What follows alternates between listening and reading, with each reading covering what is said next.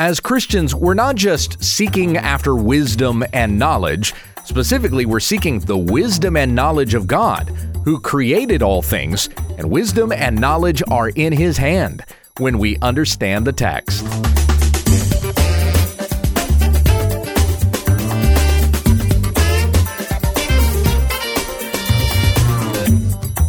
This is When We Understand the Text, a daily Bible commentary to help encourage your time in the Word. Monday, Tuesday, and Wednesday, we feature New Testament study, an Old Testament book on Thursday, and our Q&A on Friday. Now here's your teacher, Pastor Gabe. Thank you, Becky. Yes, we do our Old Testament study on Thursday, and we've been in the book of Proverbs. Trying to finish up chapter 3 today, so I'm going to start off here by reading verses 21 through 35. This is Proverbs chapter 3. My son, do not lose sight of these. Keep sound wisdom and discretion, and they will be life for your soul and adornment for your neck. Then you will walk on your way securely, and your foot will not stumble. If you lie down, you will not be afraid. When you lie down, your sleep will be sweet. Do not be afraid of sudden terror or of the ruin of the wicked when it comes. For the Lord will be your confidence and will keep your foot from being caught. Do not withhold good from those to whom it is due when it is in your power to do it. Do not say to your neighbor, "Go and come again, tomorrow I will give it," when you have it with you. Do not plan evil against your neighbor who dwells trustingly beside you. Do not contend with a man for no reason when he has done you no harm. Do not envy a man of violence, and do not choose any of his ways. For the devious person is an abomination to the Lord, but the upright are in His confidence. The Lord's curse is on the house of the wicked, but He blesses the dwelling of the righteous. Toward the scorners He is scornful, but to the humble He gives favor. The wise will inherit honor, but fools get disgrace. Now, you probably noticed there's something going on here that we're pretty accustomed to in the book of Proverbs, and that's when each individual verse can become its own proverb. That happens more once you get to about chapter 10. So far in our study of Proverbs, everything has kind of flowed together. We've seen entire paragraphs rather than individual proverbs. But here, this second half of Proverbs 3, though there's definitely a context there, you could take each of these verses by themselves and make them their own proverbs. Let's come back to, I'm actually going to start here in verses 19 and 20. That's where we finished last week, and then I'll go on from there. Verse 19 says, "The Lord by wisdom founded the earth. By understanding, He establishes the heavens." The Lord has the greatest wisdom and the greatest understanding. So if there's any knowledge that we are going to attain, it is going to be from the one who authored these very things, God Himself. By His knowledge, the deeps broke open, and the clouds dropped down the dew. Do you know, or do you have knowledge of every single dewdrop that is on every single blade of grass? Of course not. A man would be absurd. You would think him a fool, insane, to claim that he has knowledge of such things. I know exactly how many blades of grass and how many droplets of dew are on each one. No man knows such a thing, but God does. God knows all of this, for He is the one who designed it all down to the very tiniest, minuscule atom. What's smaller than an atom? I went through this with my kids one time. We watched a YouTube video that went from the smallest particles known to man, even theorized by man, I think. They were even showing particles of stuff that we've never really observed. We only theorize exist, and then going out from there to the smallest particles we've observed, and then it kept getting larger and larger, even to the largest bodies in the heavens that we've seen with our telescopes. That was a really fascinating video. But you think God designed all of this, so the tiniest little minuscule spot, speck, whatever you would call it, that we cannot even observe with all of the scientific advancements and the instruments that we use. God created that. He knows each and every one of those things. He created the largest stars in the universe, which we can't even fathom the size of or how far away they are. And yet God is the one who created them and set them in their place in the heavens. There is no knowledge we will ever attain that is to the level of the knowledge that God has, because he has created all things. And so when it comes to seeking wisdom and seeking knowledge, we need to turn to the one who has authored it all, and that is God himself. It is important to know that God is the one who has created knowledge, because there are some beliefs out there, Mormonism being one of them, that will claim that knowledge existed before God. And of course, the Mormons would say that, since they believe God is an exalted man.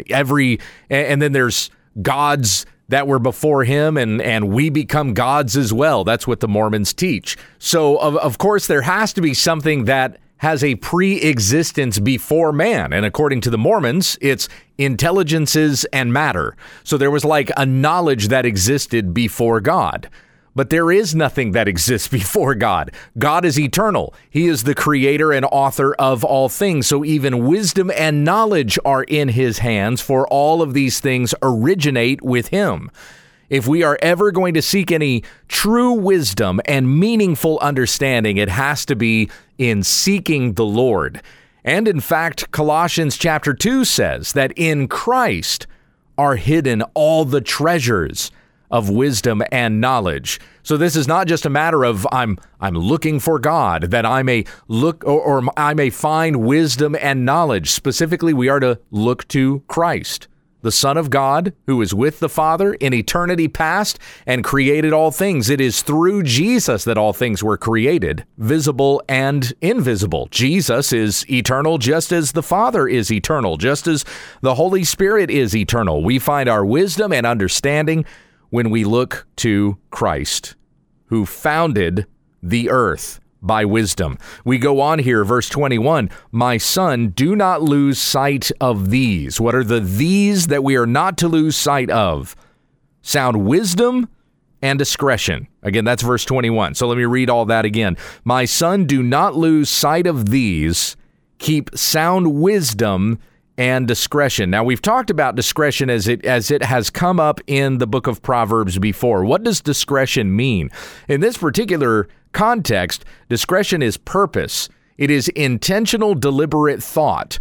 So in the broader context here, we're talking about setting our mind on the Lord, gaining wisdom and understanding from looking at him. There are other ways this word discretion is used in other parts of the Old Testament. Of course, since we're reading the Old Testament, it's going to be a Hebrew word. And so this Hebrew word also appears in Psalm 10 a couple of times here at the very beginning. Let me read this to you. So Psalm 10, starting in verse 1, why, O Lord, do you stand far away? Why do you hide yourself in times of trouble? In arrogance, the wicked hotly pursue the poor. Let them be caught in the schemes that they have devised. For the wicked boasts of the desires of his soul, and the one greedy for gain curses and renounces the Lord. In the pride of his face, the wicked does not seek him. All his thoughts are, there is no God. Now, in those 4 verses that I just read for you there, the same Hebrew word appears that we have here in Proverbs 3:21 for discretion, which can also be interpreted as purpose or a deliberate thought. Where this word appears in Psalm 10 is in verse 2. It says, let them, the wicked, be caught in the schemes that they have devised. And that word there that's translated for schemes, same Hebrew word that says keep sound wisdom and discretion in Proverbs 3:21. Also, verse 4 says, in the pride of his face, the wicked does not seek him. All his thoughts are, there is no God. And that word for thoughts, all his thoughts are, there is no God. That's the same word for discretion in Proverbs 3:21. This is where context plays a big deal in translation. The word doesn't just have a standalone meaning, it has a contextual meaning. In Psalms, it pertains to the wicked man, the wicked's schemes that he is divide against those who are weak. all his thoughts are, there is no God. So he has purpose of thought as well. The wicked man also has deliberate thoughts. They are to evil and against God. And how are we to be in our thoughts? We are to think deliberately of God, and we are to seek him and his wisdom and his righteousness. Hence the meaning of this instruction from a father to his son. Do not lose sight of these. Keep sound wisdom and discretion. Sound wisdom, sound discretion, as they are given by the Lord. May our thoughts always be directed to God. That's what's being said here. And they will be life for your soul and adornment for your neck. And of course, our thoughts being directed to God would lead to life for the soul, for it's by faith in Jesus Christ that we have eternal life. Life for our souls and adornment for your neck. That it would even be something that we wear so other people would identify us by the righteousness that we have, a righteousness that's not of our own, but is of God. Wisdom and discretion that we have that doesn't come from ourselves. It is given by the Lord. And also we wear these things that we may be guided by them, that we may look down and see the name that we wear is not ours, but is given to us by our Father in heaven. Verse 23, then you will walk on your way securely, and your foot will not stumble. Listen to what we have in Proverbs 4, verses 20 through 22. So just the next chapter over, verses 20, 21, and 22. My son, be attentive to my words. Incline your ear to my sayings. Let them not escape from your sight. Keep them within your heart, for they are life to those who find them, and healing to all their flesh. Does that not sound just like what we're reading in Proverbs chapter 3? Same thing, same instruction, said in a slightly different way so that we may further get the point. It was Charles Spurgeon who told his students, if you're ever going to repeat a point in your sermon, say the same thing but in a different way. Use different words. So the point of what you're trying to say will be more impactful.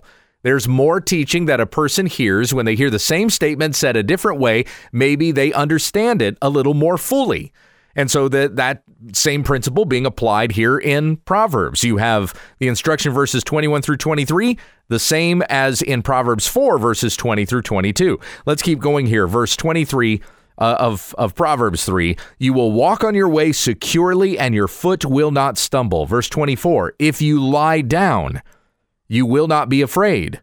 When you lie down, your sleep will be sweet. Have you ever been so burdened by your cares, by your concerns, by anxiety that you cannot go to sleep? I've certainly been there before. Here's another question related to that. Have you been so plagued with guilt that you cannot sleep? That's not something that a lot of people would admit to, or maybe they're even aware of. Like I've known persons who have come to me for counseling and they talk about how they cannot sleep.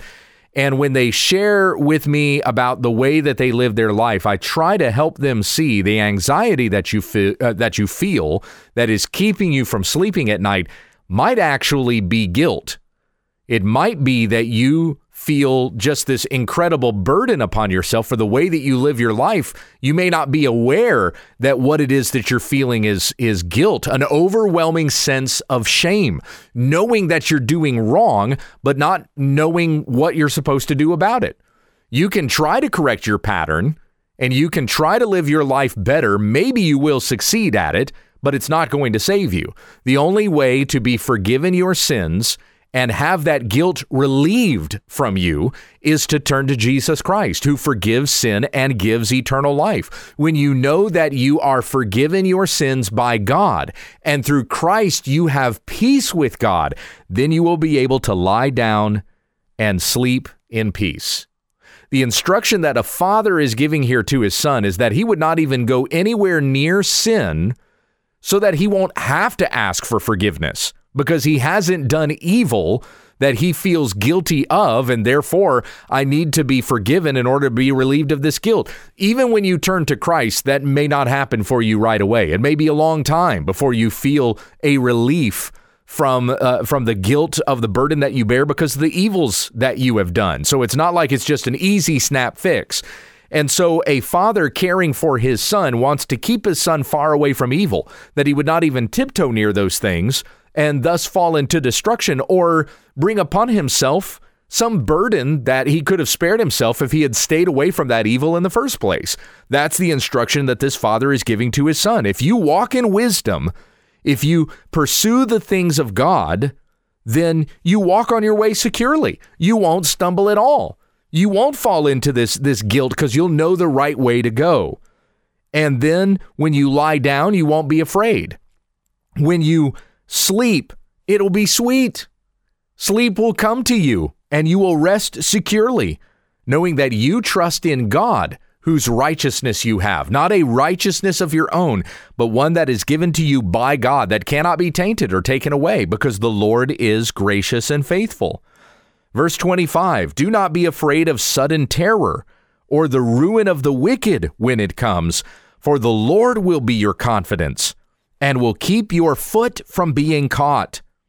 Do not withhold good from those to whom it is due when it is in your power to do it. Now, that last statement there kind of closes out the paragraph and then leads to the respective proverbs that we have that follow it. These next proverbs are given kind of in light of what was just said there in verse 27. So we look to the Lord, our ways are secure, He is our confidence, and He keeps us from stumbling or being caught in a snare. Fathers, if I could so impress upon you, teach your children early that they would not have to go through the experience of doing really stupid, sinful, wretched things and having to learn from those experiences before they finally figure it out which way is good and which way is not good. May we not have to learn those things by experience, but we learn them because we are taught what is true from the earliest age. Now, I went my own way when I got to college, when I was in my young 20s, but I never strayed too far. And that is why Psalm 119, 109 has been part of my testimony, where it says there in Psalm 119, though I take my life in my hands continually, I will not forget your law.